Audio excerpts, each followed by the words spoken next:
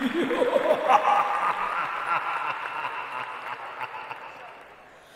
วัสดีครับต้อนรับเข้าสู่รายการ Major Movie Talk นะครับดำเนินรายการโดยผมจีนวิลเฟเดอร์เหมือนเดิมครับสวัสดีและต้อนรับทุกท่านเข้าสู่รายการนะครับฟังกันอยู่ที่ไหนเป็นอย่างไรกันบ้างนะครับไอ้ตบมืออันนี้ผมมันยาวไปนะ ฟังกันจากที่ไหนบอกกันทีนะครับอากาศเป็นยังไงร้อนไม่ร้อนแอร์ห้องผมเอาไม่อยู่เลยนะครับขนาดว่าเขาเรียกว่าอะไรขนาดว่าล้างแอร์ก็แล้วนะเติมน้ำยาแอร์ก็แล้วนะอากาศข้างนอกมันคงร้อนมากนะครับดังนั้นแล้วก็สู้กับมันฮะทำอะไรไม่ได้ครับหนีมันไปไหนไม่ได้แล้วครับสู้กับมันฟังรายการเราไปนะครับใจเย็นๆแล้วก็ฟังรายการเราไปใครมีประเด็นไหนเรื่องราวเกี่ยวกับหนังเรื่องอะไรอยากจะพูดคุยกันในรายการนะครับสามารถทักทายกันเข้ามาได้นะครับตั้งแต่ตอนนี้เลยนะฮะตั้งแต่ตอนนี้เลย1ชั่วโมงจากนี้เป็นต้นไปนะครับที่เราจะมาคุยกันเรื่องราวเกี่ยวกับข่าวคราวในวงการภาพยนตร์นะครับเรียกว่าใครมีข่าวไหนรู้สึกว่าอยากจะทักทายอยากจะพูดคุยแล้วก็สนใจเนี่ยก็สามารถทักทายกันเข้ามาได้เลยนะครับเราอยู่กันจนถึงประมาณ4 ทุ่มนะครับแต่ทุกคนรู้ดีเลยฮะใครเป็นแฟนรายการติดตามมาโดยตลอดจะทราบดีว่ามันไม่มี4 ทุ่มจริงเหรอฮะ สภาพมันก็จะขยับไป4 ทุ่มนิดๆอะไรอย่างเงี้ยแหละฮะดังนั้นไม่เป็นไรเราอยู่กันแบบนี้นะครับแล้วก็ขอบคุณทุกท่านที่ติดตามรับฟังรายการนะครับช่วงแรกแบบนี้เราขออ่านคอมเมนต์กันหน่อยก็แล้วกันนะครับว่าใครพูดคุยกันจะมีประเด็นอะไรมาพูดคุยกันบ้างนะครับนี่คุณโยแมนเธียเตอร์บอกว่าชลบุรีโคตรร้อนเลยครับผมจะเร่งแอร์สักนิดหนึ่งนะเหมือนมันเป่าไม่ค่อยแรงยังไงชอบกลเดี๋ยวจะ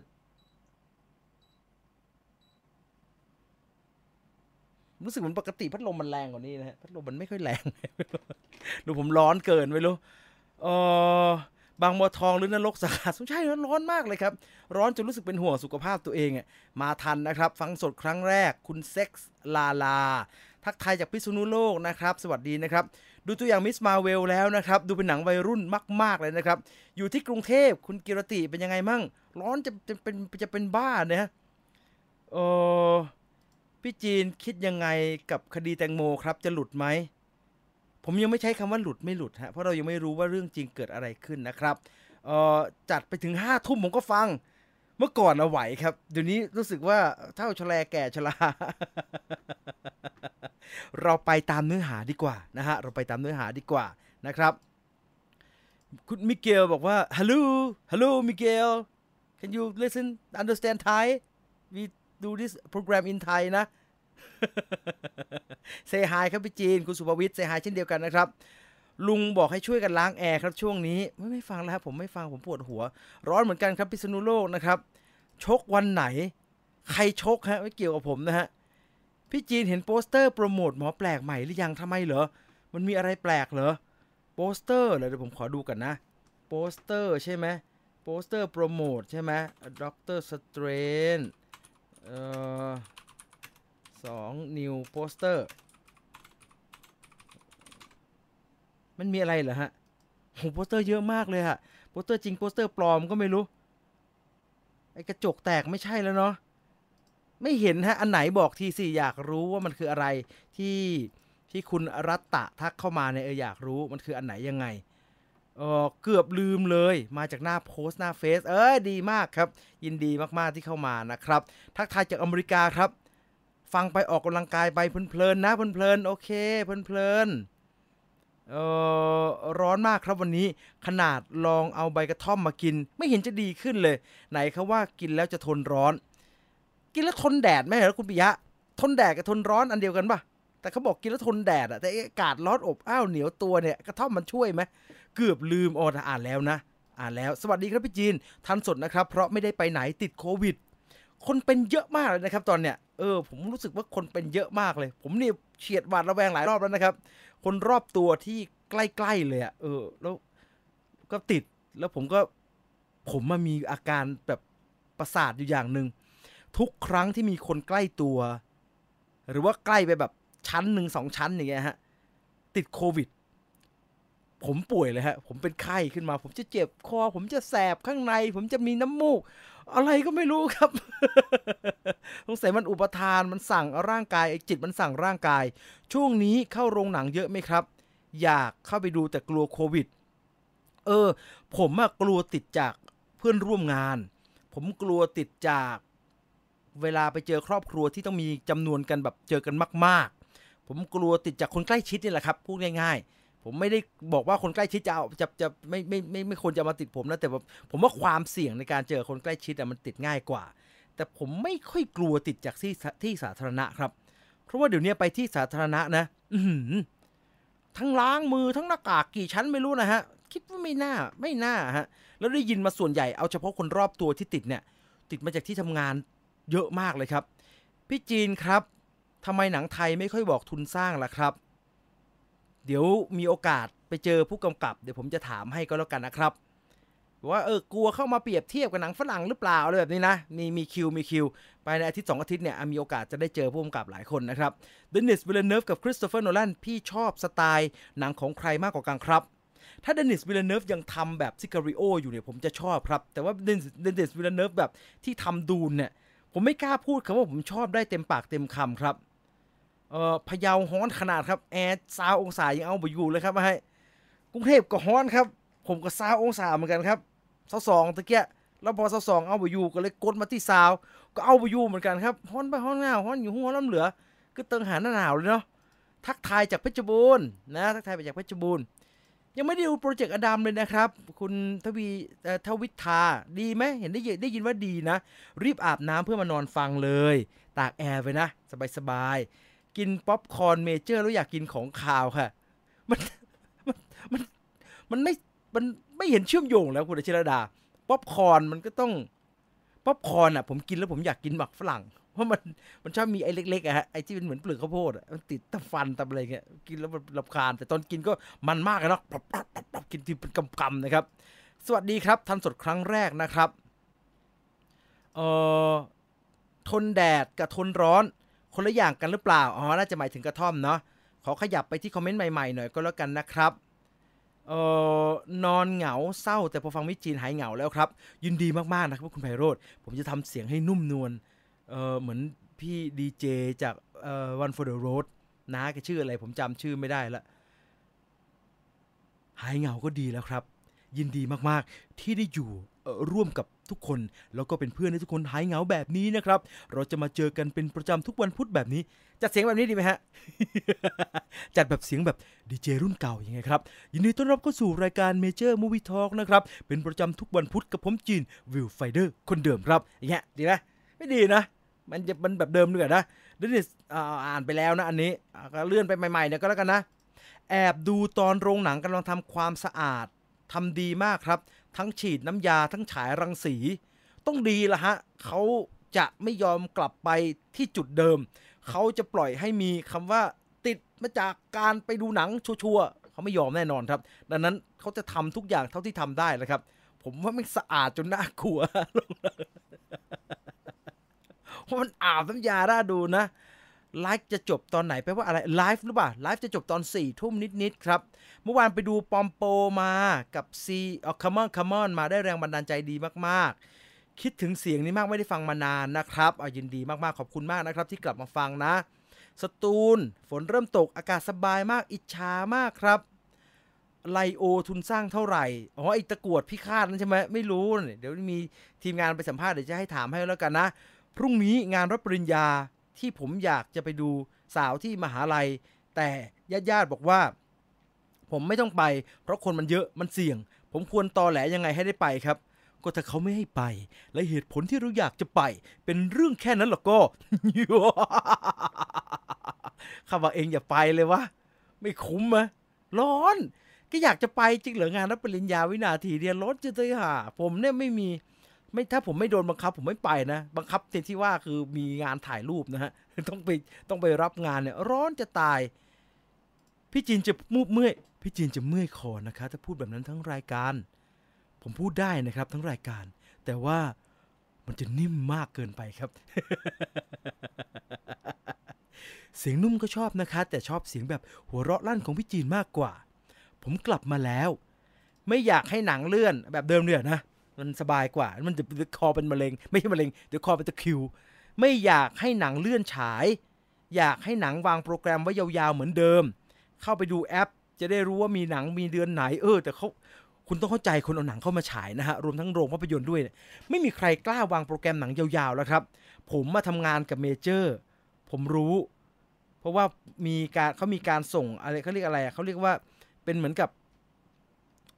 อะไรจะฉายวันไหนอะซึ่งมันเปลี่ยนตลอดเวลาครับมันเปลี่ยนจนคนทำงานปวดกระบาลนะครับเออพี่จีนว่าปาฏิหาริย์จะมีจริงไหมครับภรรยาผมนอนโคม่ามา3 วันแล้วเขาชอบเสียงพี่จีนช่วยเป็นกำลังใจด้วยนะครับผมอะช่วยอะไรไม่ได้เพราะว่าเราอยู่ไกลกันขนาดนี้นะครับแต่ว่าถ้าคุณอยากได้กำลังใจเนี่ยผมมีกำลังใจให้เต็มเลยฮะผมรู้สึกนอกจากคนที่ป่วยแล้วก็ต้องการปาฏิหาริย์ในการจะกลับมาเป็นปกติเนี่ย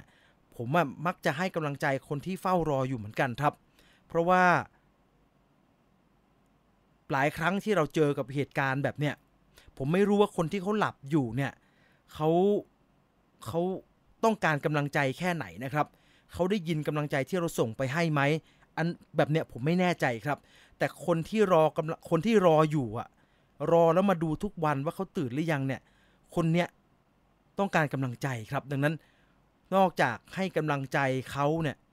ผมให้กำลังใจคุณเสกด้วยนะฮะสู้ๆนะสู้ๆเสียงพี่จีนนุ่มแล้วคล้ายๆแชมป์ just do it ผมไม่อยากเสียงเหมือนแชมป์นะฮะท่านผมจะทำเสียงปกตินะฮะเสียงแชมป์นุ่มกว่านี้เยอะฮะเสียงโอ้โหเสียงแชมป์เสียงหล่อมากๆครับ พวกเรา just do it อย่างเงี้ยหล่อจะตายเสียงผมไม่หล่อขนาดนั้นหรอกครับไม่แจ้งเตือนเลยเกือบลืมแล้วพี่จีนรับงานถ่ายตอนเรียนมหาวิทยาลัยผมรับงานถ่ายภาพครับสมัยที่มันยังเป็นฟิล์มอยู่นะครับผมรับงานถ่ายภาพรับปริญญาอย่างน้อยๆก็ฤดูกาลละลายละฮะเพื่อเป็นรายได้อุดหนุนความเป็นอยู่ที่ดีขึ้นในระดับชั้นมหาวิทยาลัยโคตรกลัวโควิดโรงหนังก็ไม่กล้าเข้าไปดูช่องทางธรรมชาติก็กลัวบาปเรื่องนี้จะไม่บังคับกันครับเรื่องนี้เราจะไม่บังคับกันสวัสดีครับพี่จีนดูอดัมโปรเจกต์ยังไม่ได้ดูเลยแฟน Star Wars ต้องชอบมากๆใช่ไหมได้เลยเดี๋ยวจะไปดูนะครับพี่จีนดูแพนด้าแดงก็ยังไม่ได้ดูนะครับคือตอนเนี้ยไม่มีเวลาเปิดไอ้สตรีมมิ่งดูเลยครับสู้ๆนะครับขอให้ผ่านเรื่องสาวๆมอเกษตรน่ารักมากนะแต่วันนี้ผมเครียดมากเลยอยากไปมากๆถ้าอยากมากเกินไปมันจะไม่ได้ไปครับคุณต้องเฉยๆกับมันแล้วมันจะได้ไปคิดยังไงกับแซมไรมี่อยากทำแบทแมนแซมไรมี่อยากทำอะไรผมก็อยากดูเท่านั้นแหละครับเพราะว่าแซมไรมี่ทำอะไรก็สนุกครับผมชอบแต่ผมชอบแกในโหมดที่แกทำไอ้พวกผีอมตะ Evil Dead มากกว่านะผมว่ามันบ้าดีเหมือนตอนแกทำ Drag Me to Hell อ่ะโอ้โหสะบัดช่อสะบัดชัย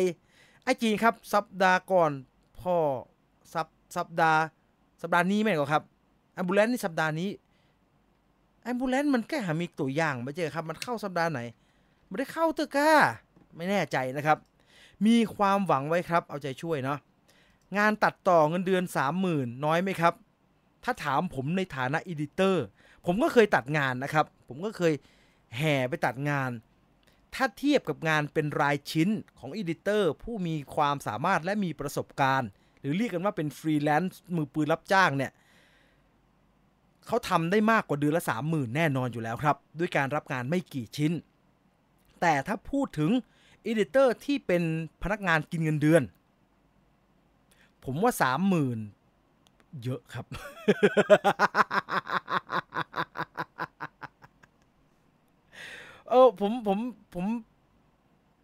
ผมคิดว่างานสายนี้อ่ะมันไม่ได้อัพเงินเดือนด้วยการเดินไปข่มขู่เจ้าของกิจการฮะมันอัพเงินเดือนด้วยการเปลี่ยนงานครับถ้าเราฝีมือดีจริงเราเปลี่ยนงานเงินเดือนจะสูงขึ้นเรื่อยๆผมทำแบบนั้นเลยครับตอนจบใหม่ๆผมทำทั้งงานตัดและงานโปรดิวซ์นะครับมันอยู่ที่เดิมแล้วไปนั่งพี่เอาผมออกไหมผมสำคัญนะเนี่ยมันไม่ได้หรอกฮะ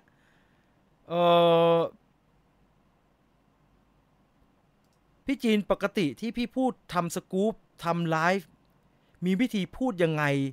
รวยอย่างนี้ครับหรืออ่านสคริปต์ไหมครับอยากพูดเก่งผมทำงานพรีเซนต์หลุดตลอดเลยคุณวรศักดิ์ครับ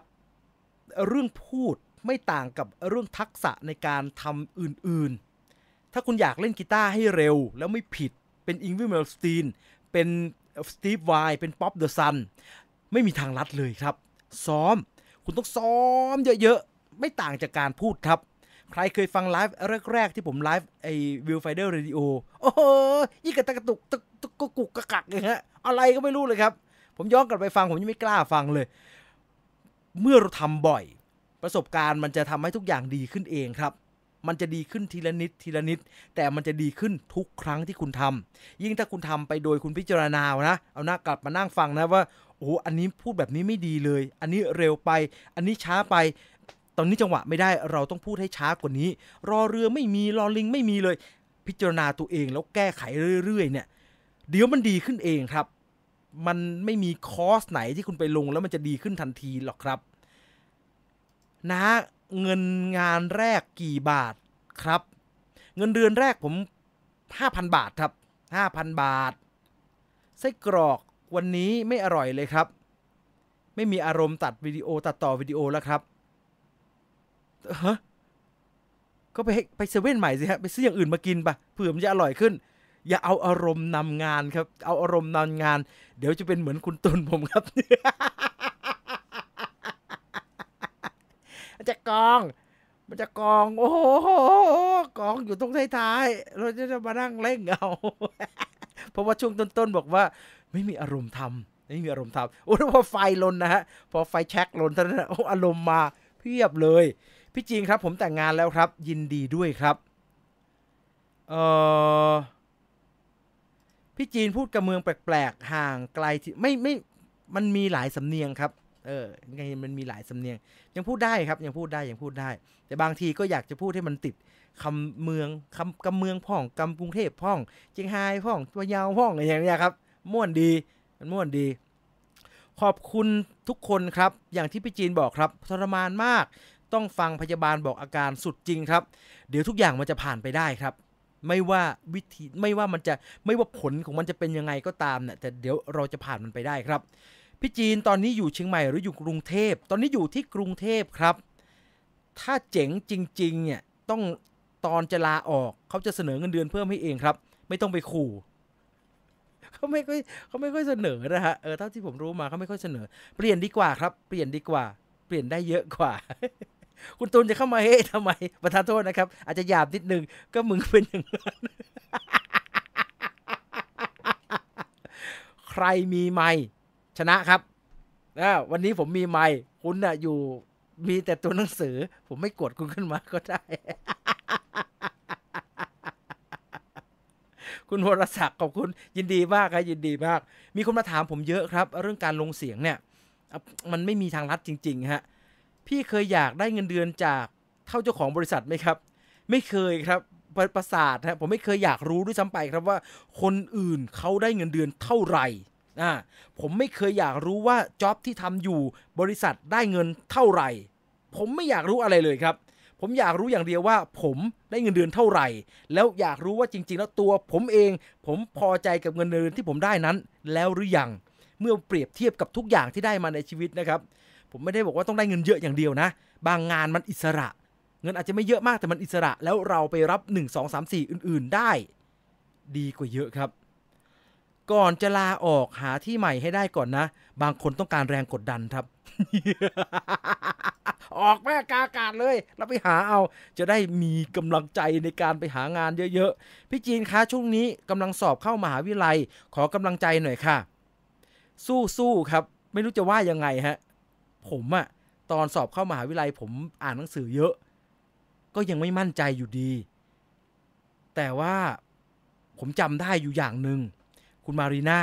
ผมไม่รู้ว่าณวันนี้เนี่ย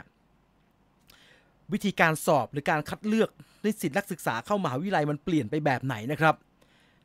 ผมรู้แต่ว่าณวันที่รู้ว่าตัวเองสอบติดเป็นหนึ่งในวันที่ดีใจที่สุดนะฮะ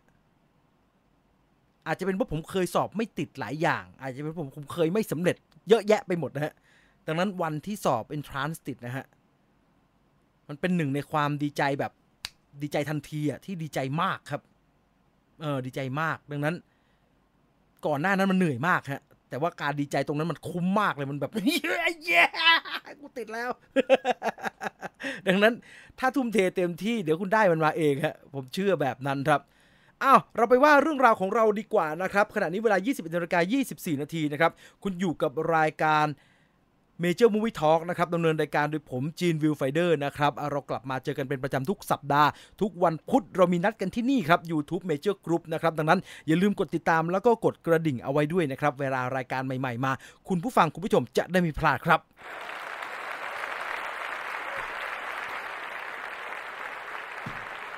ก่อนเข้าเนื้อหารายการของเรานะครับขอปชสพประชาสัมพันธ์ก่อนนิดนึงก็แล้วกันนะเดี๋ยวเราเข้ารายการไปเนี่ยมันจะได้ไปพืดเลยจะได้ไม่เสียเวลานะครับประชาสัมพันธ์เรื่องราวของแอปพลิเคชัน Traveloka นะครับสัปดาห์ที่แล้วเราแนะนำว่า Traveloka มีฟังก์ชันในการตรวจโควิดจองรถพยาบาลเรียกคนมาทำความสะอาดบ้านเซอร์วิสทุกอย่างที่เกี่ยวข้องกับเรื่องโควิดนะฮะเราสามารถเข้าไปที่แอปพลิเคชัน Traveloka ได้Traveloka ได้ซึ่งมีฟังก์ชันให้เลือกมากมายครับแต่วันนี้ไม่ได้มีแค่เรื่องของโควิดอย่างเดียวครับปกติเรารู้อยู่แล้วไว้จองเรื่องท่องเที่ยวไว้เรื่องความงามไว้เรื่องจองตั๋วหนังวันนี้สายมูเขาบอกว่าสายมูห้ามพลาดครับกับ Traveloka Experience รวบรวมศาสตร์แห่งการดูดวงเอามาไว้ในแอปพลิเคชันนี้เรียบร้อยแล้วครับเปิดดวงกับเหล่าหมอดูชื่อดังจำนวนมากนะครับไม่ว่าจะเป็น Bird Eye View มูไปเรื่อยอาจารย์กัญญลักษณ์พยากรณ์โหนทำนายโชคชะตาไขข้อสงสัยหาฤกษ์พร้อมให้คำปรึกษาด้วยหลักโหราศาสตร์และไพ่ทำนายต่างๆนอกจากนั้นแล้วยังมีวอลเปเปอร์เสริมดวงให้ด้วยครับใครอยากเช็คดวงชะตาไม่ว่าจะด้านความรักด้านสุขภาพหรือว่าด้านการงานจองด่วนที่แอปพลิเคชัน Traveloka ครับอย่าพลาดนะครับใครชอบทางนี้นะแล้วผมอาจจะไม่ค่อยเชื่อเท่าไหร่แต่ว่าใครชอบสายนี้ใครชอบทางนี้ลอง Traveloka ดูได้ครับคลิกเข้าไปที่ Traveloka Experience นะครับจะเป็นเข้ามาที่ Experience แล้วก็จะมีหมวดต่างๆนะฮะเนี่ยก็ไปคลิกอันนี้ได้จองดูดวงออนไลน์ได้ที่นี่แล้ววันนี้นะครับเริ่มต้นดูดวงออนไลน์แค่139 บาทเท่านั้นนะครับลองเข้าไปดูกันนะฮะได้ผลอย่างไรแม่นไม่แม่นยังไงบอกผมด้วยนะครับ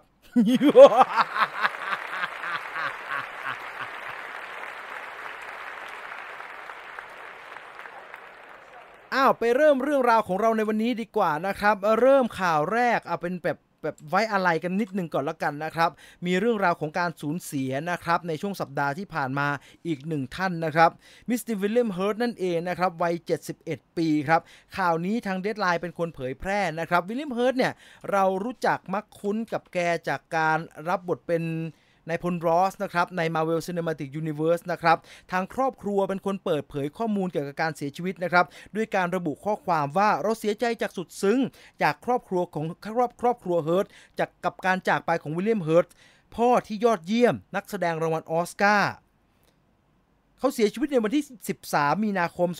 2022 1 สัปดาห์ก่อนที่จะเข้าถึงวันเกิดครบรอบ72 ปีของเขาวิลเลียมเฮิร์ตจากไปอย่างสงบท่ามกลางสมาชิกทุกคนในครอบครัวทุกอย่างเป็นไปอย่างธรรมชาติและขอความเป็นส่วนตัวให้กับครอบครัวของพวกเราด้วยนะครับก็ขอแสดงความเสียใจนะฮะก็จากไปอีกหนึ่งท่านนะครับวิลเลียมเฮิร์ตมีผลงานที่เคยได้ออสการ์ก็คือหนังเรื่องKiss of the Spider นะครับภาษาไทยเรียกว่าจุมพิษนางพญาแมงมุมนะครับปี 1985 นะครับได้รางวัลออสการ์ในฐานะนักแสดงนำชายยอดเยี่ยมนะครับจากเรื่องราวของวิลเลียมเฮิร์ตนะครับเรามาดูอีกหนึ่งหนังที่คะแนนออกมาน่าสนใจมากนะครับเอาใครเห็นแวบๆไปแล้วนี่น่าตกใจมากนะครับเพราะว่าหนังมันดูเป็นหนังเล่นๆครับผมกำลังหมายถึง The Unbearable Weight of Massive Talent หนังที่มีนิโคลัส เคจแสดงนำและรับบทเป็นนิโคลัส เคจครับหนังเรื่องนี้พิลึกพิลั่นมากครับเพราะตอนตัวอย่างปล่อยออกมาเนี่ยเราเห็นเป๊ะๆเลยครับว่าเนื้อเรื่องเขาจะเล่าเรื่องราวของนิโคลัส เคจในวันที่ชีวิตแกตกต่ำครับใครติดตามชีวิตของนิโคลัส เคจมาเนี่ยน่าจะจำได้ว่าแกมีช่วงเวลาที่เรื่องการเงินแกมีปัญหามากๆครับเพราะว่าแกวางแผนเรื่องภาษีผิดพลาดมีการฟ้องร้องคนที่ดูแลเรื่องราวเหล่านี้ให้กับแกด้วยนะครับแต่ว่าอันนั้นเป็นเรื่องส่วนตัวของแกที่เป็นเรื่องคาราคาซังยาวนานแต่ว่าอันเนี้ยเป็นสิ่งที่ทุกคนรู้ดีว่ามันนำมาซึ่งปัญหาชีวิตของแกแล้วไอ้ปัญหาชีวิตที่ว่ามันก็นำมาซึ่งการรับงานซีซัวเต็มไปหมดเลยฮะ เราได้เห็นนิโคลัสเคจรับงานคือแกเป็นอดีตนักแสดงรางวัลออสการ์นะครับจากภาพยนตร์เรื่อง Living Las Vegas แต่ว่าหลังจากนั้นแกก็รับงานบ้องแบงกองแกงอะไรไม่รู้เยอะแยะไปหมดฮะทั้งหนังเขาหนังดีหนังอะไรก็ไม่รู้จนทุกคนก็ล้อเลียนเลยครับว่านิโคลัสเคจเนี่ยรับงานเละเทะเพราะว่าใช้หนี้สัมภาระหนังเรื่องนี้เอาตรงนั้นน่ะมาทำเป็นหนังครับเต็มเลยแต่ต้องบอกไว้ก่อนว่าเขาไม่ได้หยิบเอาชีวิตจริงช่วงเวลานั้นของนิโคลัสเคจมาทำเป็นหนังนะครับเขาแค่หยิบเอาเรื่องที่แกชีวิตไม่ดีช่วงนั้นมาทำเป็นหนังแล้วก็เอาเรื่องล้อเลียนที่ว่านิโคลัสเคจยอมทำทุกอย่างเพื่อที่จะแสดงเพื่อที่จะได้เงินจะได้ไปใช้หนี้ดังนั้นในหนังเรื่อง The Unbearable Weight of Massive Talent เนี่ยใครตั้งชื่อไทยคนเอาเข้ามาฉายเนี่ยตั้งชื่อไทยสั้นๆหน่อยแล้วกันนะครับก็ใช้ชื่อว่า Nicolas Cage วันซวยอะไรก็ได้ครับสั้นๆอ่ะ The Unbearable Weight of Massive Talent ยาวมากเลยหนังได้ 100% เต็มครับจาก Rotten Tomato จาก17รีวิวบางคนอาจจะบอกว่าโอ้พี่17รีวิวเองจากนักวิจารณ์แค่17คนเองมันยังบอกอะไรมากไม่ได้แต่จากประสบการณ์นะครับเท่าที่เราดูกันมาใครที่ตามไอ้เว็บมะเขือเน่าไอ้ Rotten Tomato มานานเนี่ยจะทราบดีครับว่าคะแนนเมื่อมันมาสูงแล้วหรือเมื่อมันมาต่ำแล้วไม่ว่าตัวเฉลี่ยมันจะเยอะขึ้นขนาดไหนนั่นก็คือหมายความว่าถ้ามันไม่ว่ามันจะมีรีวิวเวอร์เพิ่มเข้าไปในการรีวิวมากขนาดไหนนะครับคะแนนมันจะไม่สามารถถูกฉุดลงมาต่ำแบบจาก 100% ในตอนเปิดตัวจนสุดท้ายเหลือแบบ 60% 70ยังไม่ได้เลยครับถ้าเปิด100เนี่ยโอ้ต่ำเกิน95ยังไม่เป็นเลยก็จะอยู่เกลี่ยแบบเนี่ย95 96 97 98ดังนั้นคะแนนแรก17รีวิวแรกที่ออกมาแล้วมัน 100% เนี่ยมันบอกกับเราครับว่า The Unbearable Weight of Massive Talent เรื่องนี้ไม่ธรรมดาอย่างแน่นอนครับหนึ่งในนักแสดงที่ออกมาพูดถึงหนังเรื่องนี้นะครับก็คือคุณเปโดร ปาสคาลครับเปโดร ปาสคาลก็คือพี่ดินจารินของผม หลังๆมารู้ว่าดินจารินเนี่ยเล่นน้อยฮะ ตัวแกเล่นน้อยแกพากย์เสียงซะเป็นส่วนใหญ่คนที่อยู่ในชุดเนี่ยเป็นนักแสดงอีกคนนึงแต่ไม่เป็นไรอย่างไรแกก็เป็นนักแสดงที่น่าสนใจอยู่ดีแล้วการที่แกมาปรากฏตัวอยู่ในหนัง The Unbearable Weight of Massive Talent ครั้งนี้ก็เป็นที่น่าสนใจมากๆครับเพราะตัวแกมารับบทเป็นมหาเศรษฐีที่คลั่งไคล้นิโคลัสเคจแล้วก็ว่าจ้างนิโคลัสเคจมาที่เกาะส่วนตัวเพื่อมาฉลองปาร์ตี้วันเกิดฮะดูบ้าๆบอๆดีครับชอบตัวของคุณเปโดร ปาสคาลเนี่ยออกมาพูดถึงการร่วมงานกับนิโคลัสเคจเอาไว้ด้วยการผมเรียกว่าแกไม่ได้บอกเพราะว่าแกไม่ได้พูดในฐานะเพื่อนร่วมงานก็แล้วกันฮะแกให้สัมภาษณ์ในฐานะแฟนครับเพราะคุณเปโดร ปาสคาลแกให้สัมภาษณ์ว่าผมเองเนี่ยไม่เคยแม้แต่จะจินตนาการถึงเลยครับว่าจะได้มีโอกาสร่วมงานกับฮีโร่ในอดีตของผมดูหนังของนิโคลัสเคจมากกว่าหนังของใครๆดังนั้นมันบรรยายไม่ถูกเลยครับว่าผมรู้สึกอย่างไรที่ได้อยู่ตรงนี้และมีประสบการณ์ในภาพยนตร์เรื่องนี้เพราะวันแรกที่อยู่ในกองโอ้โหมีเสียงแอคชั่นขึ้นมาแล้วนิโคลัสเคจอยู่ตรงนั้นเนี่ยมันเป็นสิ่งที่ตื่นเต้นที่สุดครั้งหนึ่งในชีวิตของผมเลยครับถ้านักแสดงมีความรู้สึกแบบนี้นะครับถ้านักแสดงมีความรู้สึกต่องานที่ตัวเองกำลังแสดงอยู่แบบนี่คือช่วงเวลาที่ฉันอยากได้มาตลอดชีวิตเนี่ยไม่มีทางเล่นห่วยครับผมว่าอันนี้เราพูดได้เลยไม่มีทางเล่นห่วยโอ้โหมันจะต้องเค้นทุกมัดกล้ามเค้นทุกอนูเค้นทุกเซลล์เพื่อที่จะทำให้งานที่แกได้เล่นกับนิโคลัสเคจนะฮะมันออกมาสมบูรณ์แบบที่สุดแล้วผมจะบอกว่านิโคลัสเคจนะวันที่แกเล่น The Unbearable Weight of Massive Talent เนี่ยผมว่าเป็นวันที่ทุกอย่างมันเริ่มสวิงกลับมาละมันไม่ใช่วันที่แกรับหนังเละเทะแล้วโอเคหนังที่แกรับยังเป็นหนังแปลกทางเลือกอยู่แต่มันกลายเป็นหนังแปลกทางเลือกที่มีทรงที่ออกมาคำวิจารณ์ดีที่ดูแล้วเฮ้ยไม่ธรรมดานี่ว่าเพราะว่าไอ้เรื่องฝีไม้ลายมือการแสดงเนี่ยแกมีอยู่แล้วดังนั้นถ้าหลังจากนี้แกได้รับบทบ้าๆบอๆแบบนี้นะครับแต่มันเป็นงานที่แบบเหมือนพลิกอย่างเงี้ย โอ้โห he will come back แน่นอน1,000,000%แต่ แต่แบบคัมแบ็กจะได้ไปเล่นหนังมาเวลไว้ผมไม่เฉยๆนะผมไม่ค่อยอยากผมอยากให้แกกลับมาแบบพังงาดในการรับรางวัลอีกครั้งหนึ่งเป็นหนังตลกหรือเป็นหนังดราม่ามันไม่ดราม่าแต่เป็นตลกไหมเป็นตลกแน่นอนฮะโอ้ยพล็อตมาแบบนี้มันจะไม่ตลกได้ยังไงถูกไหมครับดังนั้นรอดูได้เลยครับ The Unbearable Weight of Massive Talent ครับ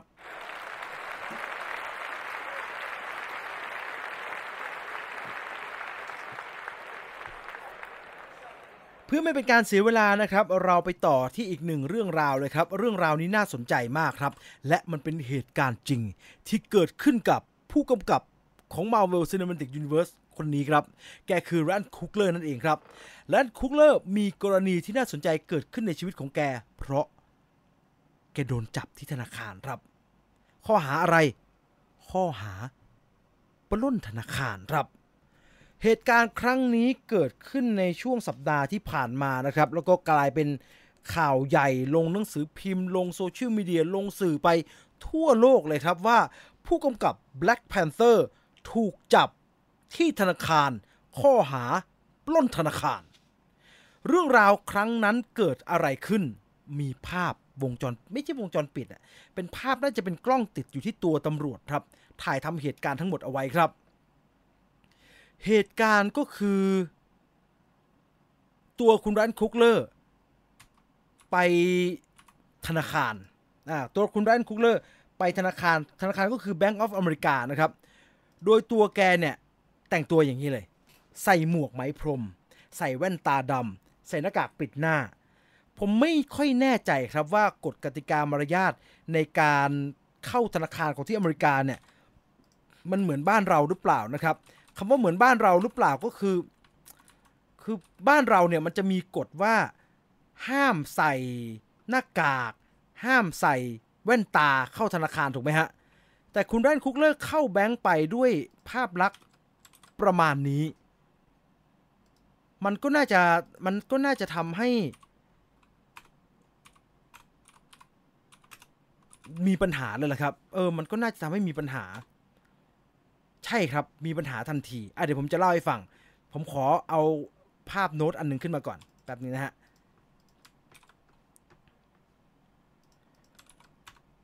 วันนั้นเนี่ยแรนด์คุกเลอร์เดินทางไปที่ธนาคารครับเพื่อที่จะไปถอนเงินปกติเลย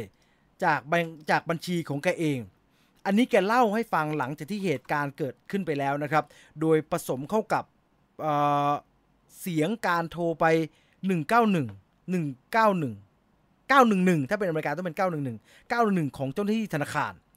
แรนด์คุกเลอร์เข้าไปธนาคาร Bank of America ด้วยแว่นตาดำหมวกและที่ปิดหน้าแกไม่ได้เดินไปถอนเงินด้วยการเขียนใบอย่างเดียวนะฮะแกไม่ได้เขียนใบเบิกเหมือนบ้านเรานะครับแกเดินไปแล้วแกก็เขียนโน้ตลงไปในกระดาษครับ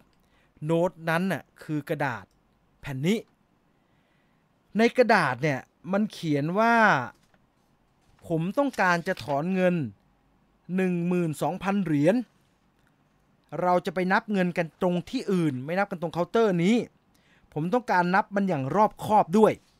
เขียนประมาณนี้ครับเจ้าหน้าที่ธนาคารบอกว่าเธอตกใจทันทีที่มีคนยื่นโน้ตแบบเนี้ยเข้ามาที่ตัวเธอก็เลยถามกลับไปว่าคุณต้องการเงินสดแบบไหนนะคะแรนด์คุกเลอร์ตอบกลับมาว่าอ่านที่โน้ตครับเจ้าหน้าที่ธนาคารซึ่งเป็นผู้หญิงบอกว่าเธอรู้สึกไม่สบายใจครับเธอก็เลยเดินสักครู่นะคะและเธอก็เดินถอนกลับมาไปหาผู้จัดการธนาคาร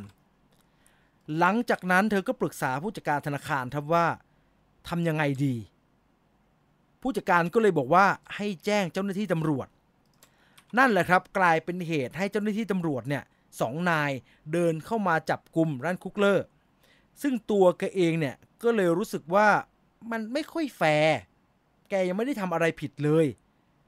เพราะว่าตัวแกนอกจากจะยื่นกระดาษให้เนี่ยแกยื่นบัตรประชาชน ID การ์ดที่เป็นของแคลิฟอร์เนียนะครับแนบไปด้วยเจ้าหน้าที่เขาก็บอกว่าเขาไม่ทันดูเขาตกใจแต่สุดท้ายนะครับทุกอย่างก็เรียกว่าจบลงได้ด้วยดีแหละครับ ไม่มีอะไรเกิดขึ้นหลังจากนั้นรันคุกเลอร์ก็แค่โดนนำตัวไปแล้วพอทุกอย่างตรวจสอบเรียบร้อยว่าแกไม่ได้มาปล้นแบงค์เนี่ยแกแค่มาเบิกเงินเนี่ย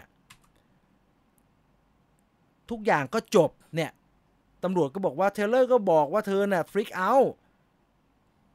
รันคุกเลอร์ก็บอกผมก็แค่มาเบิกเงินจากบัญชีของผมมันจะผิดอะไรนักหนาวะสุดท้ายสุดรันคุกเลอร์บอกว่าผมไม่ติดใจครับแต่สถานการณ์แบบนี้มันไม่ควรจะเกิดขึ้นอีกอย่างไรก็ตามทาง Bank of America เนี่ยติดต่อผมมาเรียบร้อยแล้วทุกอย่าง move on แล้วครับไม่ติดใจอะไรในขณะที่ Bank of America ก็ออกแถลงการนะครับว่าเราขออภัยอย่างสุดซึ้งกับเหตุการณ์ที่เกิดขึ้นมันจะต้องไม่มีเหตุการณ์แบบนี้เกิดขึ้นอีกและพวกเราขออภัยมิสเตอร์คุกเลอร์จริงๆณเวลานี้ทุกอย่างจบลงได้ด้วยดีไม่มีใครที่เกี่ยวข้องกับเหตุการณ์เนี่ยติดใจครับตัวคุณผู้กำกับเองก็เข้าใจว่าเหตุการณ์ครั้งนี้มันเกิดขึ้นเพราะว่าความเข้าใจผิดซึ่งกันและกันแต่อย่างไรก็ตามเนี่ยมันกลายเป็นกรณีใหญ่โตแล้วครับเพราะว่าคนผิวดำจำนวนมากโดยเฉพาะที่เป็นสื่อโดยเฉพาะที่อยู่ในโซเชียลมีเดียเขารู้สึกว่าไม่ใช่เป็นเพราะว่าแว่นตาไม่ใช่เป็นเพราะว่าผ้าปิดหน้าไม่ใช่เป็นเพราะว่าหมวกหรือไม่ใช่เป็นเพราะว่ากระทั่งโน้ตที่แกเขียนลายมือขยุกขยุยมาครับทุกคนตั้งคำถามไปที่เดียวว่าเป็นเพราะว่าเขาเป็นคนดำใช่ไหมคุณก็เลยรู้สึกกลัวขึ้นมาตั้งแต่ต้นเรื่องนี้ไม่มีข้อสรุปครับเพราะไม่มีใครพูดว่า because he's black that's why I'm very freak out เจ้าหน้าที่ธนาคารไม่ได้พูดแบบนั้นครับพูดแค่ว่าเห็นโน้ตแล้วตกใจเอาเงินมา 12,000 เนี่ยเธอตกใจดังนั้นแล้วผมไม่มีข้อสรุปให้กับเรื่องนี้ครับรู้แต่ว่าสุดท้ายกระทั่งผู้กำกับหนังมาร์เวลที่ทำหนังมาร์เวลแล้วชิงออสการ์ ก็ยังเกิดเหตุการณ์แบบนี้ได้นะครับไม่มีรายงานนะครับว่าสุดท้ายแล้วเทเลอร์คนที่เป็นเจ้าหน้าที่คนนั้นเนี่ยเป็นมีโดนดำเนินการอย่างไรกับธนาคารบ้างนะครับคุณสุรสิทธิ์บอกว่ากด ATM กดไม่ได้ฮะ 14,000 เหรียญนี่ 200,000 กว่าบาทนะครับเยอะไม่ได้แต่ว่าแหมบอกว่าผิดเพราะผิวมันก็น่าตกใจนะแต่หลายคนก็รู้สึกเป็นแบบนี้นะฮะอ้าวนี่คือเรื่องราวที่เกิดขึ้นกับรันคุกเลอร์นะฮะดังนั้นแล้วไม่มีใครอยากให้เกิดเรื่องแบบนี้ขึ้นแล้วฮะโดยเฉพาะอย่างยิ่งวินาทีที่ทุกคนที่อเมริกามีประเด็นเรื่องสีผิวกันแบบรุนแรงแบบนี้นะครับแต่เราในฐานะคนไทยที่รอดูหนังอยู่แล้วสำหรับรันคุกเลอร์เรารออย่างเดียวฮะปลายปีนี้เราจะได้ดู Black Panther Wakanda Forever ครับ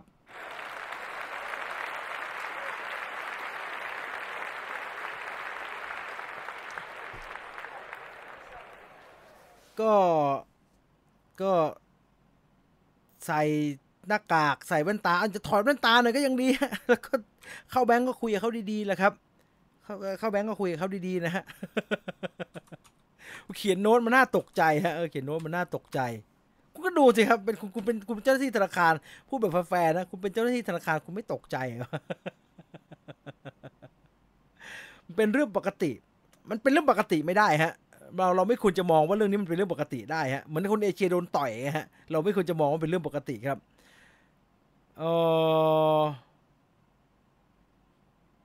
ตำรวจก็เป็นคนดำเราอยู่อเมริกาแฟนเป็นคนผิวสีอยู่ที่นี่คือบางส่วนของที่นี่เขาเกลียดคนผิวสีแบบเห็นได้ชัดเลยบางที่ก็ไม่ได้อะไรแต่บางที่สายตาเหยียดมากอย่ามีพิรุธอาจจะดูโลกด้วยไม่น่าโลกนะครับไม่น่าโลกนะฮะพุ่งกับหนังมาร์เวลไม่น่าโลกนะฮะผมไม่รู้แล้วกันนะฮะและนี่คือเรื่องราวที่เกี่ยวกับรันคุกเลอร์ครับ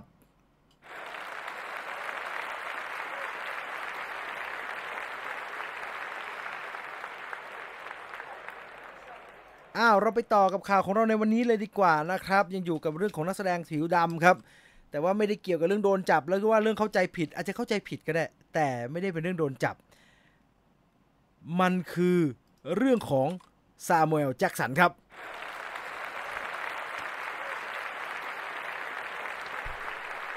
เรื่องนี้เป็นเรื่องขำๆที่เกี่ยวกับ Samuel Jackson นะครับใครก็รู้ว่าคำพูดติดปากของนักแสดงคนนี้ก็คือ F word นะฮะตัว F นั่นเองนะครับแต่ว่าล่าสุดเนี่ยเจ้าตัวไปให้สัมภาษณ์ในรายการของ Jimmy Fallon นะครับแล้วก็มีการพูดถึงประเด็นของนักแสดงที่มีการพูด F word หรือว่าคำฟักแฟงแตงโมนี่แหละครับในหนังมากที่สุดผมว่าแซมเมล แจ็คสันเองแกก็ค่อนข้างมั่นใจเลยครับเพราะว่าแกก็พ่นคำนี้ออกจากปากแกมาไม่น้อยครับแต่ว่าสุดท้ายแล้วตัวพิธีกรเปิดเผยข้อมูลที่มีการสำรวจนะครับในคำว่าสำรวจก็คือไปนับนะฮะไปนับกันอย่างจริงจังเนี่ยเขามีการนับกันเรียบร้อยแล้วก็มีผลสำรวจชัดเจนนะครับว่านักแสดงที่พูด F word มากที่สุดก็คือโจนาห์ฮิลครับโจนาห์ฮิลพูด F word เนี่ยมา376ครั้งครับในขณะที่ลำดับรองลงมาก็คือลีโอนาร์โด ดิคาปิโอ361ครั้งและซามูเอล แจ็คสันอยู่อันดับ3ครับ301ครั้งตัวซามูเอล แจ็คสันพูดในรายการทว่าเฮ้ยผมไม่เชื่อหรอกไอ้โจนาห์ฮิลเนี่ยนะจะพูด F word มากที่สุดมันจะไม่เป็นผมได้ยังไงวะก็เป็นการพูดกันแบบตลกนะครับแต่ว่าพอเราไปดูข้อมูลกันจริงๆแล้วเนี่ยการที่โจนาห์ฮิลติดอันดับ1ของนักแสดงที่พูดตัว F เยอะที่สุดเนี่ยไม่ใช่เรื่องแปลกครับเพราะว่าโจนาห์ฮิลเล่นหนังตลกที่เป็นเรท R บ่อยครับไม่ว่าจะเป็น21 Jump Street 22 Jump Street Superbad The Sitter Get Him to the Geek รวมไปถึงการแสดงภาพยนตร์เรื่อง Wolf of Wall Street ด้วยครับใน Wolf of Wall Street เนี่ยเป็นเขาเรียกอะไรเป็นแหล่งที่อยู่ของคำว่าเป็นแหล่งที่อยู่ของ F word ที่มากที่สุดครับเพราะว่าในหนังเรื่องเดียวเนี่ยโจนาห์ฮิลพูดคำว่าฟักแฟงแตงโมเนี่ย107ครั้งครับนั่นเท่ากับว่า1ใน3ของสถิติที่เขามีอยู่ในหนังเรื่อง Wolf of Wall Street ซึ่งเป็นหนังที่ใช้คำว่าฟักมากที่สุดครับกี่ครั้งผมจำไม่ได้นะฮะดังนั้นแล้วแซม แจ็คสันจะแพ้ในโหวตนี้ในโพลนี้ไม่ใช่เรื่องแปลกครับแต่ถึงจำนวนจะไม่มากแต่ผมว่าคำเนี่ยออกจากปากแซม แจ็คสันเนี่ยแหมมันดูเข้าปากที่สุดครับ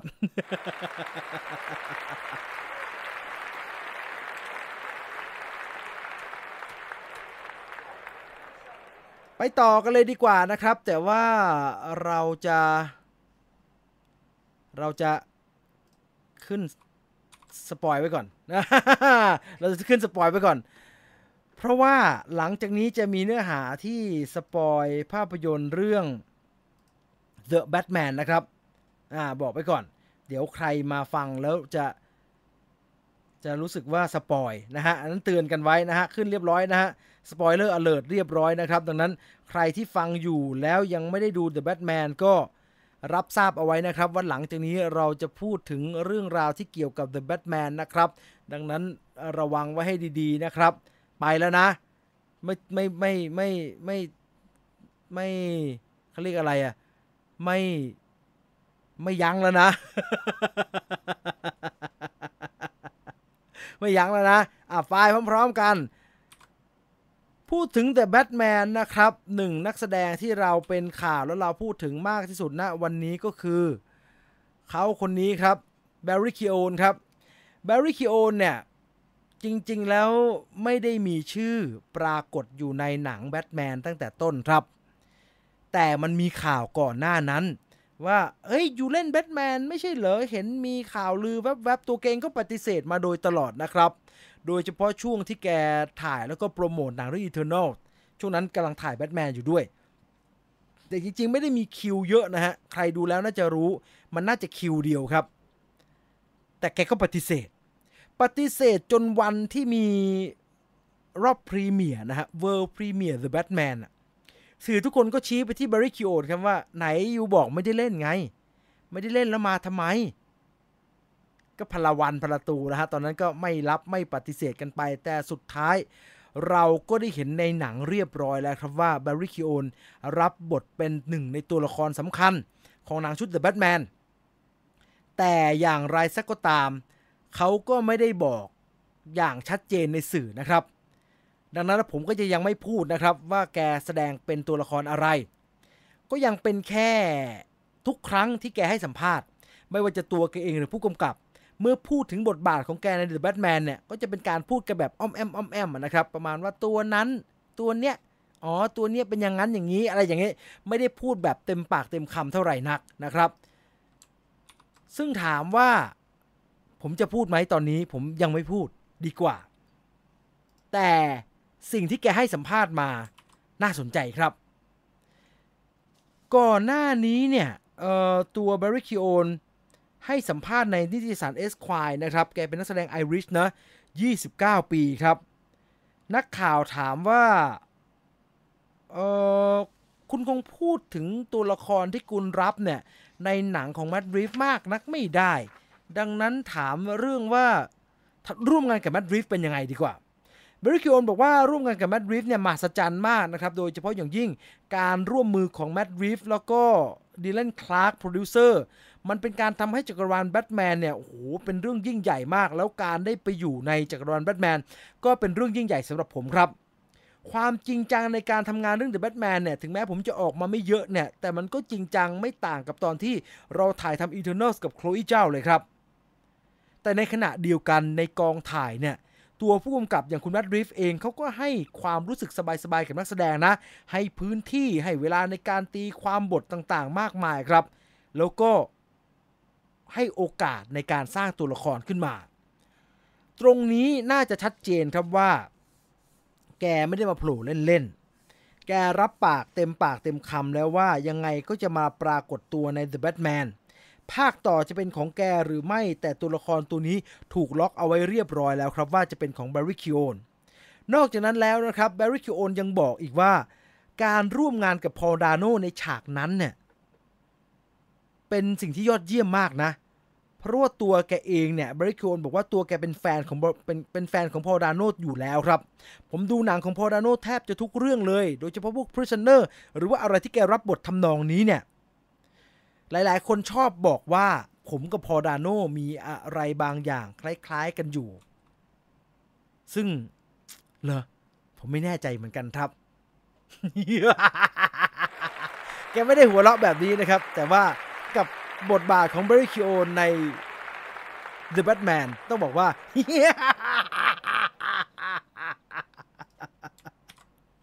อ้าวใครดูแล้วก็รอดูต่อไปครับว่าตัวละครตัวนี้จะออกมาเป็นอย่างไรในหนังชุด The Batman เพราะว่าจนถึงเวลานี้ผมว่าน่าจะการันตีได้แล้วครับว่า The Batman ของ Matt Reeves ยังไงก็น่าจะได้ไปต่อนะครับ 1. ถ้าได้ไปต่อเราคงไม่ได้เห็นโรเบิร์ต แพตตินสันไปเล่นหนังโปละ เพราะแกเคยให้สัมภาษณ์ว่าผมถ้า The Batman มันไม่ได้ตังค์อีกนะผมไม่หนีไปเล่นหนังโปแกบอกแบบนี้2ก็คือเป็นเรื่องน่าตื่นเต้นครับถ้า The Batman ไปต่อเราจะได้เห็นอะไรจาก The Batman ภาคต่อแน่นอนว่าสิ่งที่ทุกคนพุ่งเป้าไปก็คือตัวร้ายในเรื่องและตัวร้ายที่ทุกคนฝันถึงว่าเราจะได้เห็นในหนังชุด The Batman แล้วมันน่าจะเป็นตัวใหม่มันไม่น่าจะเป็นJoaquin Phoenixมันไม่น่าจะเป็นเจเร็ดเลโต้เพราะของเจเร็ดเลโต้นี่ก็มีหนังแยกรออยู่นะครับดีซีเขาจะทำหนังไอ้โจ๊กเกอร์ให้เจเร็ดเลโต้ด้วยโจ๊กเกอร์ใน The Batman ของ Matt Reeves มันควรจะออกมาเป็นอย่างไรอันเนี้ยเขาก็พยายามกระทุ้งถาม Matt Reeves กันอยู่เรื่อยๆครับจนสุดท้ายเนี่ยMatt Reeves พูดขึ้นมาแบบนิดๆฮะนิดและเป็นไอเดียที่น่าสนใจแมดริฟพูดถึงไอเดียในการสร้างตัวละครของ The Batman ว่าตัวละครที่เราเห็นในภาพยนตร์เรื่อง The Batman ซึ่งเป็นตัวละครลับเนี่ยผมว่าถึงแม้มันจะออกมาไม่เยอะแต่เราเห็นได้ว่ามันป่วยมันไม่ปกติมันป่วยอะไรบางอย่างใช่ครับเขาป่วยคล้ายๆไอตัวละคร Phantom of the Operaหรือว่าคล้ายๆไอ้ Elephant Man ใครเคยดูหนังเรื่อง The Elephant Man ก็คือคนที่ป่วยเป็นแบบหน้าพิการนะครับหน้าบูดเบี้ยวๆแต่ตัวละครของเขาตัวนี้เนี่ยแมดริฟบอกว่าเขาป่วยเพราะเขายิ้มไม่ได้ครับยิ้มแบบยิ้มจริงๆไม่ได้ไอเดียของการตีความตัวละครของแมดริฟคือเขาบอกว่าใช่ภายนอกเขาดูป่วยมาก มันคล้ายๆ The Elephant Man ที่ภายนอกเนี่ยเต็มไปด้วยความพิลึกพิลั่นไม่น่ามองแต่ข้างในมันมีอะไรบางอย่างที่งดงามแอบซ่อนอยู่ตัวละครตัวร้ายในหนัง The Batman ของผมก็เป็นเช่นนั้นครับแต่มันเป็นมุมที่ตรงกันข้ามกันในใจของเขาเนี่ยมันเต็มไปด้วยมุมของการทำลายล้างโลกซึ่งมันสะท้อนออกมาจากรูปลักษณ์ภายนอกที่เขามีปัญหาและนั่นมันนำมาซึ่งตรรกะอันผิดพลาดในหัวสมองเขาเองเขาไม่ได้ชั่วเพราะว่าอยากได้อะไรแต่มันมีตรรกะบางอย่างที่ผิดเพี้ยนและบิดเบี้ยวอยู่ในสมองเขาดังนั้นผมว่าเขาตีความเยอะฮะเขาพยายามทำเยอะดังนั้นเรารอดูได้เลยครับว่า The Batman ของ Matt Reeves จะไปได้ไกลและขมไปกว่านี้ได้มากขนาดไหนโอ้โหเพราะว่าไอ้ที่ทำมาณวันนี้ The Batman ผมว่ามันบอกกับเราครับว่า Matt Reeves เห็นแล้วว่าแฟนๆรับได้ประมาณนี้แฟนๆชอบดังนั้นเราต้องเดินเกียร์แล้วถ้าหนังที่เราเห็นใน The Batman คือเกียร์หนึ่งโอ้โหผมน่ะอยากรอดูจริงๆแล้วว่าเกียร์2ของแมตต์รีฟในหนังชุดแบทแมนมันจะออกมาเป็นอย่างไรครับ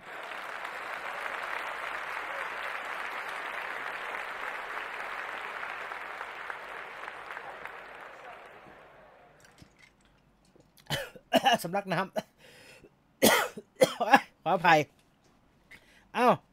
ไปต่อเลยเช่นกันนะฮะเดี๋ยวค่อยมาว่ากันตอนจบรายการตอนค่อยมาอ่านคอมเมนต์กันทีเดียวเผื่อมีใครอยากจะถามอะไรนะครับเอาสปอยออกเพราะเราจะไปว่าถึง ขอโทษครับเราจะไปว่ากันถึงตัวละครที่เป็นตัวละครซึ่งเขาว่ากันว่าเธอทรงพลังที่สุดใน Marvel Cinematic Universe ครับผมกำลังหมายถึงตัวละคร WandaVision นะครับเรื่องพลังเนี่ยใน Marvel Cinematic Universe เนี่ยเป็นเรื่องที่ถกเถียงกันเป็นอย่างมากครับว่าใครแข็งแกร่งที่สุดใครทรงพลังที่สุดใน MCU เรื่องนี้ไม่มีข้อยุติครับเรื่องนี้หาคำตอบไม่ได้สักทีเพราะว่าเดี๋ยวคนก็บอกว่าตัวนั้นเดี๋ยวคนก็บอกว่าตัวนี้ใน Eternal ไงตัวนี้นี่กำลังจะปรากฏตัวในโลกิโผล่มาแล้วไงไม่ใช่อยู่ดีก็ไม่ใช่ธานอสไม่ใช่หรือจะเป็น Wanda Maximoffเรื่องราวของตัวละครที่ทรงพลังที่สุดใน MCU ว่ากันว่ากำลังจะได้คำตอบครับข่าวนี้มาจากปากของโปรดิวเซอร์ภาพยนตร์เรื่อง Doctor Strange and the Multiverse of Madness นะครับแกชื่อว่า Richie Palmer ครับ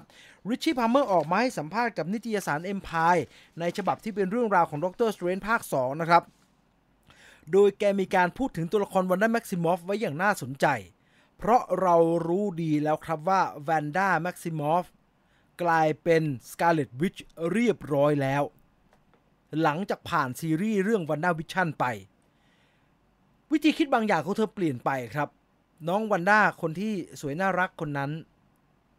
ไม่อยู่ละน้องวันด้าที่อยากจะได้ครอบครัวอันแสนสุขกับผัวของเธอวิชั่นไม่มีอีกต่อไปเธอกลายเป็น Scarlet Witch ที่ปลายนิ้วเป็นสีด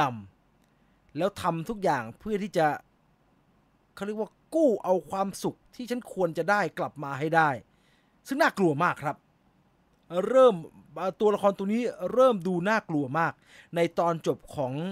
WandaVision ตัวโปรดิวเซอร์ของ Doctor Strange and the Multiverse of Madness นะครับคุณเดี๋ยวผมลืมชื่อแกเฉยเลยพอริชชี่มั้งคุณริชชี่พาร์เมอร์คุณริชชี่พาร์เมอร์บอกเอาไว้นะครับว่าผมไม่รู้เหมือนกันครับว่ามันจะมีใครที่ทรงพลังเหนือไปกว่าวันด้าได้อีกเรื่องราวของวันด้าหลังจากเอ็นเกมจนมาถึงตอนนี้ในด็อกเตอร์สเตรนจ์ภาค 2 เนี่ยเราจะได้เห็นอะไรเกี่ยวกับเธออีกมากมายครับโดยเฉพาะอย่างยิ่งกับคำถามที่ว่าใครจะเป็นตัวละครที่ทรงพลังที่สุดใน Marvel Cinematic Universe ผมไม่ได้สปอยนะครับแต่บางทีเราอาจจะได้คำตอบนี้หลังจาก Doctor Strange and the Multiverse of Madness จบลงก็เป็นได้นี่เป็นคำบอกเล่าจากตัวโปรดิวเซอร์ Doctor Strange ครับซึ่งผมว่ามันบอกอะไรเยอะนะครับว่าหนังเรื่องนี้จะพาตัวละครวันด้าไปไกลขนาดไหน เราเห็นอยู่แล้วล่ะว่าด็อกเตอร์สเตรนจ์ยังไงก็เด่นครับมันหนังของแกมันหนังของเบเนดิกต์ คัมเบอร์แบชแต่แบบนี้เนี่ยสการ์เล็ตวิชอลิซาเบธโอเซนก็น่าจะเด่นไม่แพ้กันครับยิ่งไปกว่านั้นเนี่ยกรณีที่กลายเป็นเรื่องเป็นราวเกี่ยวกับ Doctor Strange and the Multiverse of Madness เนี่ยมันไม่ได้จบลงแค่เรื่องของวันด้าแม็กซิมอฟครับประเด็นสำคัญที่โลกเขาสนใจกันอยู่ณเวลานี้คือตัวละครกลุ่มนี้ครับหลังจากตัวอย่างปล่อยออกมาเนี่ยกรณีนี้หลายคนเชื่อไปเรียบร้อยแล้วครับผมใช้คำนี้ดีกว่าหลายคนเชื่อไปเรียบร้อยแล้วว่ากลุ่มตัวละครที่นั่งอยู่ในเก้าอี้ซึ่งด็อกเตอร์สเตรนจ์กำลังเดินเข้าไปแล้วดูคล้ายๆกับว่าแกกำลังจะโดนพิพากษาเนี่ยเป็นกลุ่มตัวละครที่เรียกว่า Illuminati Illuminati คือกลุ่มตัวละครรวมตัวละครสมองเพชรในจักรวาล Marvel ครับจะมีใครในนั้นมั่งไม่รู้แหละแต่ว่าหลังจากตัวอย่างนี้ปล่อยออกมาโอ้โหเจ้าทฤษฎีเต็มอินเทอร์เน็ตเลยครับมีการพยายามตีความมากมายครับว่าในกลุ่ม Illuminati นี้มีความเป็นไปได้ว่าจะเป็นใครนั่งอยู่ในเก้าอี้แต่ละตัวบ้างคนฟันธงไปว่าจะต้องเป็นด็อกเตอร์ชาเป็น Professor Charles Xavier ไอ้ Professor X จาก X-Men แน่นอน1ตัวนอกจากนั้นแล้วก็จะมีคุณ Mr. Fantastic มีไอออนแมนตัวใหม่ที่เป็นทอมครูซหรืออื่นๆอีกมากมายครับเรียกว่าทฤษฎีเต็มไปหมดเลยครับเมื่อเกิดทฤษฎีแบบนี้ขึ้นก่อนที่หนังจะเข้าฉายคนที่เกี่ยวข้องกับหนังก็ต้องออกมาพูดครับและคนที่พูดถึงกรณีนี้ก็คือคุณริชชี่พาล์เมอร์โปรดิวเซอร์ของหนังเรื่องนี้ครับริชชี่พาล์เมอร์บอกแบบนี้ครับว่ากับเรื่องราวที่เกิดขึ้นเนี่ยผมขอใช้โค้ดจากภาพยนตร์เรื่อง X-Men ก็แล้วกันนะโค้ดนี้เป็นสิ่งที่แมกนีโตพูดกับสตรอมในฉากหนึ่งแกบอกว่าภาษาอังกฤษเขาบอกว่า Are you sure you saw what you saw คุณมั่นใจเหรอว่าสิ่งที่คุณเห็นเนี่ยมันคือสิ่งที่คุณเห็นจริงๆคุณมั่นใจเหรอว่าสิ่งที่คุณกำลังมองอยู่เนี่ยคุณเห็นมันจริงๆผมว่าคำนี้ชัดเจนกว่าคุณมั่นใจหรือว่าสิ่งที่คุณกำลังมองมันอยู่คุณเห็นมันจริงๆคำนี้ตีความได้เยอะแยะครับแต่ริชชี่พาล์เมอร์โปรดิวเซอร์ด็อกเตอร์สเตรนจ์บอกว่าเอาเป็นว่าเพราะคนได้ยินแล้วรู้สึกว่ามันคุ้นๆเนี่ยมันก็ไม่ใช่ว่ามันจะกลายเป็นแบบนั้นเสมอไปนะครับเพราะว่า Doctor Strange and the Multiverse of Madness เนี่ยชื่อมันก็บอกอยู่แล้วว่ามันเป็นหนังที่พูดถึงมัลติเวิร์สหนังเรื่องนี้มีความเป็นไปได้สูงว่าตัวละครจะเดินทางข้ามไปสู่ New Earth นั่นก็คือมิติใหม่และนั่นมันนำมาซึ่งความเป็นไปได้ต่างๆอีกมากมายไม่จบแค่นั้นครับริชชี่พาล์เมอร์ยังพูดถึงกลุ่ม Illuminati ที่หลายคนเข้าใจว่าเป็น Illuminati เนี่ยว่าผมเข้าใจครับว่าหลังจาก Spider-Man No Way Home ฉายไปเรียบร้อยแล้วเนี่ยกรณีเรื่องข่าวลือมันกลายเป็นเรื่องใหญ่เพราะว่ายอมรับหลายข่าวลือมันกลายเป็นเรื่องจริงแต่ในขณะที่หลายข่าวลือเนี่ยมันก็ไม่ได้เป็นเรื่องจริงนะแต่ไม่มีคนจำมันได้ผมเองเนี่ยก็อยากเห็นโทนี่สตาร์กกลับมาเหมือนกันแต่บางครั้งคุณต้องเข้าใจนะครับว่าข่าวลือยังไงมันก็เป็นข่าวลือวันยังค่ำผมก็เป็นคอการ์ตูนผมก็ชอบ Illuminati นะแต่ถ้า Marvel จะพูดถึง Illuminati เนี่ยผมว่าเราน่าจะต้องใช้เวลาในการสร้างกลุ่มตัวละครใน Marvel Cinematic Universe มากกว่านี้มั้งไม่ได้แค่หยิบมาจากการ์ตูนจากคอมิกแล้วก็วางมันลงไปในหนังแบบนั้นทันทีเลยริชชี่พาล์เมอร์บอกประมาณนี้ครับดังนั้นไอตอนสไปเดอร์แมนเนี่ยผมว่าผมไม่เชื่อผมพยายามบอกทุกคนเอาไว้แล้วมันไม่เป็นอย่างนั้น 100% หรอกไอ้ด็อกเตอร์สเตรนจ์เนี่ยผมว่า Illuminati เนี่ยยิ่งกว่ามันจะใช่หรือไม่ใช่ Illuminati เนี่ยผมว่ามันอาจจะไม่ได้สำคัญขนาดนั้นนะครับ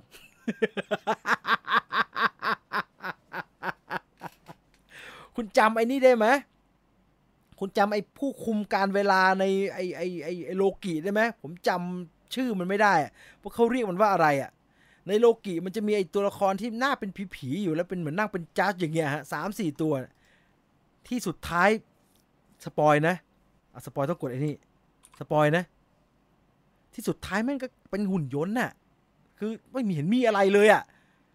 ผมเกรงว่าไอ้ที่ทุกคนกำลังเดากันอยู่ว่ามันจะมีใครเป็นใครบ้างมันอาจจะไม่เป็นอะไรเลยก็ได้นะฮะ แล้วเอาอิลูมินาติมาตอนนี้เนี่ยมันก็อาจจะเร็วเกินไปนะทั้งหมดนี้เราจะได้คำตอบก็ต่อเมื่อเราได้ดู Doctor Strange and the Multiverse of Madness จริงๆเต็มเป็นเรื่องเป็นราวครับเรามาดูข่าวลือข่าวหนังใหม่ๆกันบ้างนะครับเริ่มจากไหนๆก็ Doctor Strange แล้วต่อเนื่องกับที่เรื่องราวของ Benedict Cumberbatch เลยดีกว่านะครับ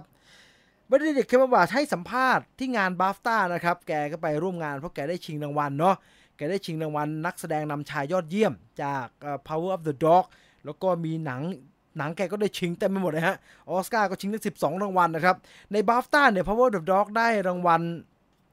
ภาพยนตร์ยอดเยี่ยมนะฮะ Best Picture นะฮะจากงานไปครองนะครับ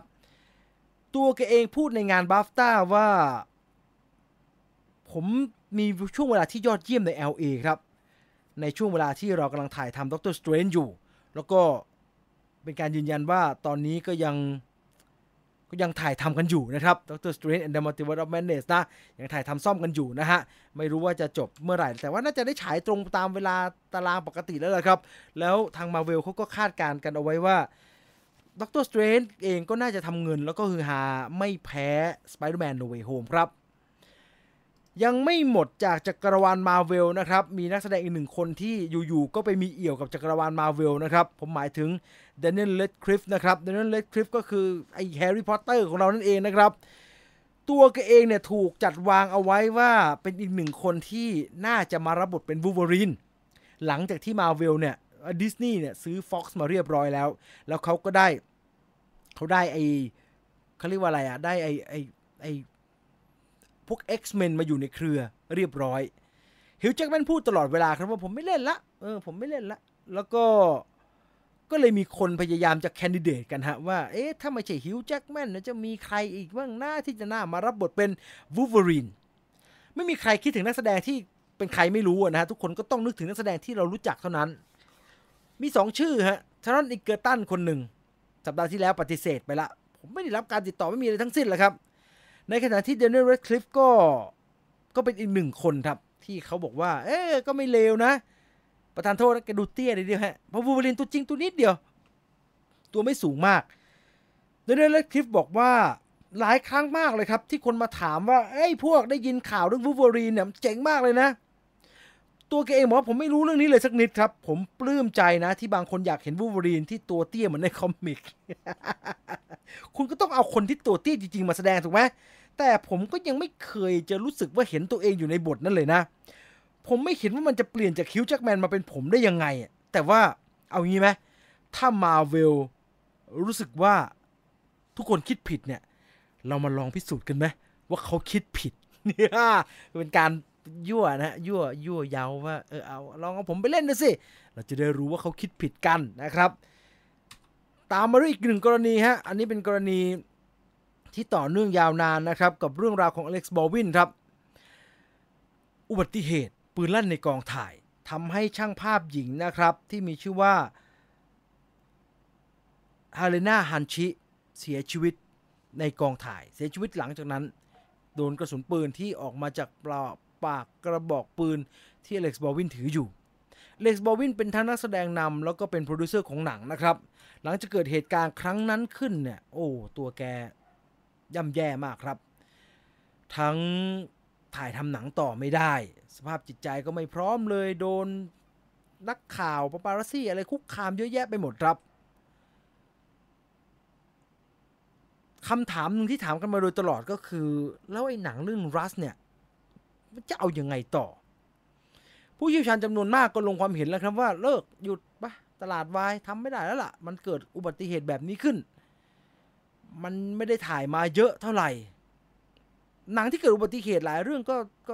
ซัดกันจนจบนะครับอย่างอะไรอย่าง The Crow อีกาพยายมนะแบรนดอนลีก็เอาจนจบนะครับแต่ผมไม่แน่ใจว่าอุบัติเหตุนั้นมันเกิดขึ้นตอนที่โปรดักชันไปได้กี่เปอร์เซ็นต์แล้วแต่รัสเนี่ยมันยังไปได้ไม่มากนักครับ แต่ล่าสุดมีข่าวรายงานว่าอันนี้ทาง The Independent นะครับเป็นคนรายงานนะครับว่า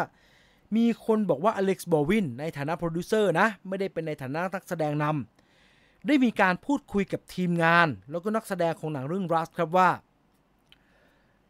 เขาเสียใจกับเหตุการณ์ที่เกิดขึ้นแต่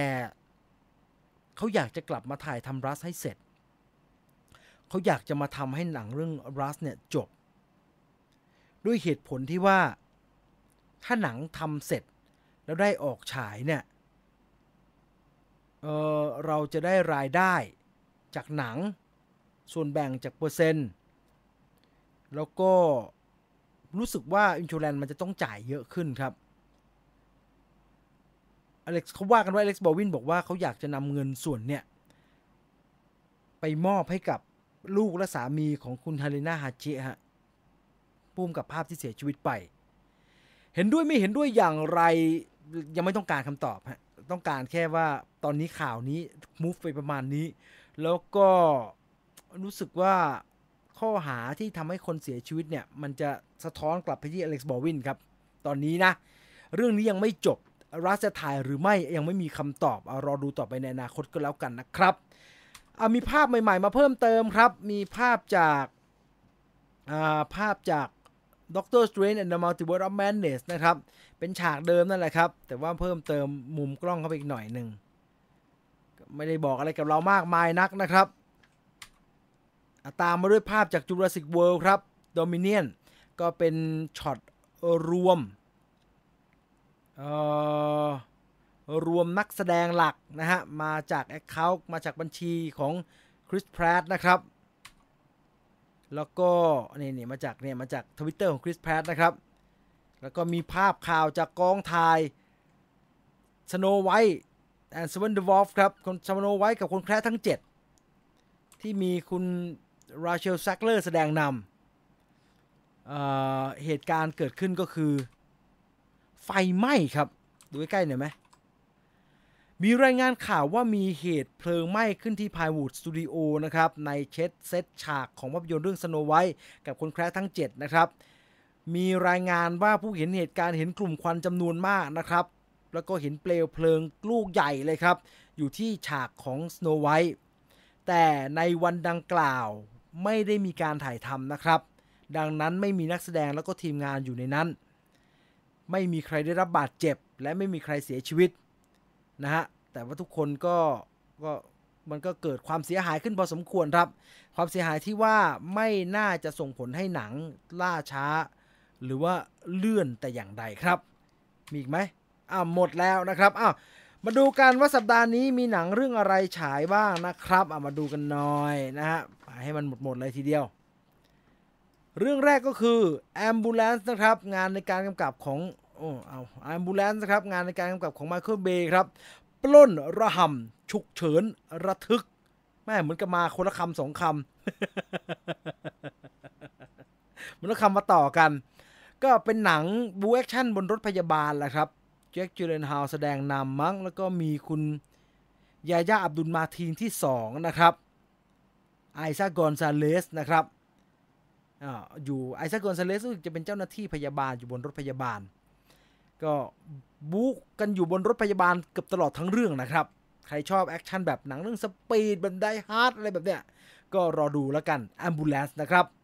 ตามมาด้วยพินาศ3ครับมาถึงภาค3แล้วนะครับเรื่องย่อของภาคนี้ก็คือออสซัปเปอร์เรอร์หนุ่มขุดเจอกำไลข้อเท้าโบราณก็เลยหยิบมาครับดันไปเป็นกำไลต้องคำสาปครับเกล็ดก็เลยขึ้นตามตัวผีพินาศมีเกล็ดตื่นขึ้นมาไล่ตามครับเพื่อนๆที่เหลือก็เลยต้องหาวิธีล้างคำสาปที่ว่าครับตามมาด้วย A Book of Love ครับ A Book of Loveเฮนรี่นักเขียนนิยายหนุ่มชาวอังกฤษเขียนเยอะแต่ผลงานขายไม่ได้ครับแต่วันหนึ่งเนี่ยอยู่ๆผลงานเขาก็ขายดิบขายดีที่เม็กซิโกครับสำนักพิมพ์ก็เลยจัดงานให้เขาไปมีตแอนด์กรีตแฟนๆที่เม็กซิโก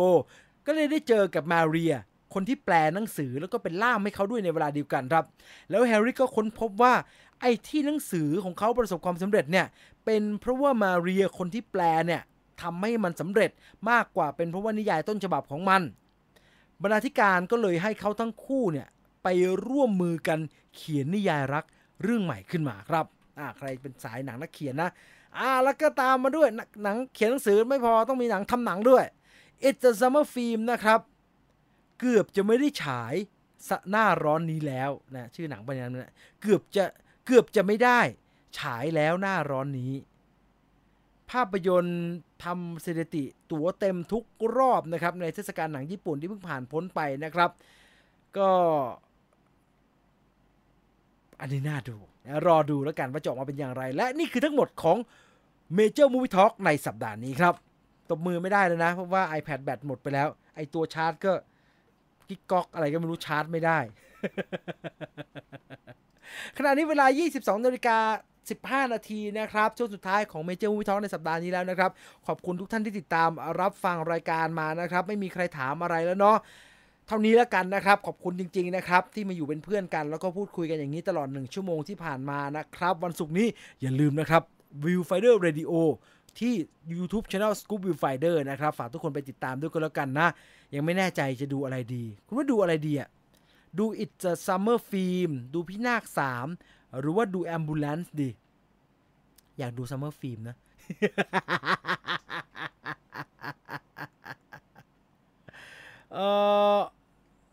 Lively Kiss บอกว่า Lovely Kiss บอกว่าทันสดครั้งแรกครับชอบมากรู้จักพี่จีนในปี63ครับใช้เวลาแป๊บเดียวไล่ดูเกือบทุกคลิปแล้วก็ฟังตอนทำงานชอบมากๆเลยขอบคุณมากครับ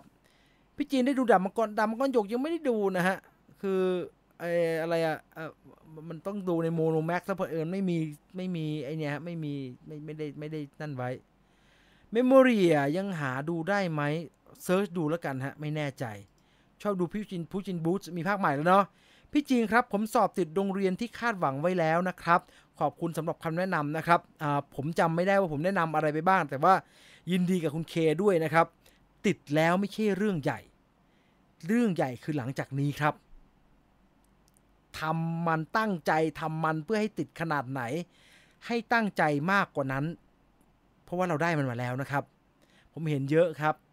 รุ่นผมเนี่ยเป็นเยอะเลยตอนเอ็นทรานซ์พยายามแทบตายห่าอยากกูละกระเฮียนกระหือรืออยากจะได้คณะนี้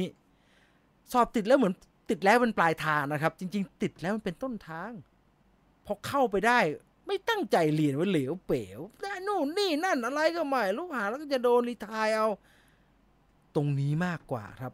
จุดเริ่มต้นคุณเคเต็มที่นะเต็มที่ขอให้โชคดีแล้วกันDC เลื่อนหรือเปล่าเขาได้ข่าวไม่รู้เหมือนกันนะดาบพิฆาตอสูรภาคใหม่อย่าลืมทำมิสมาเวลเดี๋ยวไปนั่งดูอีกรอบนะฮะทำวิเคราะห์ยังไม่ได้ทำเลยครับOV1แล้วงานเยอะมากเลยฮะตอนเนี้ยมีหลายอย่างค้างไว้ที่อยากทำแล้วก็ไม่ได้ทำเนาะ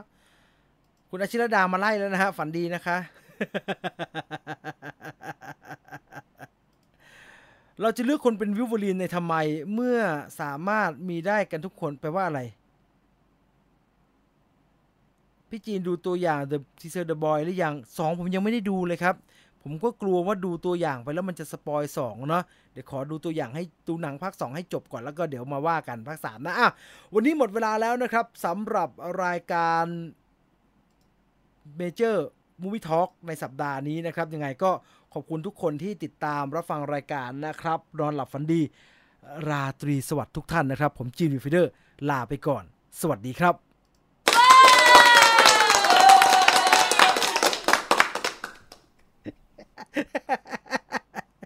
ทำไมเสียงตบมือของซอฟต์แวร์มันเป็นอย่างนี้วะโฮฮาป่าตะโคตรน่าเกลียดเลย ผมจะจบอย่างยิ่งใหญ่สักหน่อยแล้วนึกออกเล่าให้ฟังนิดเดียวฮะก่อนจะปิดรายการไปนึกออกว่าไอซอฟต์แวร์ที่ใช้ไลฟ์อยู่นี่มันมีเสียงตบมือนี่หว่าแล้วตบแล้วมันกลายเป็นแบบเนี้ย บอกไปอย่างนี้อย่าตบเลยดีกว่านอนหลับฝันดีราตรีสวัสดิ์ทุกท่านไปแล้วครับสวัสดีครับ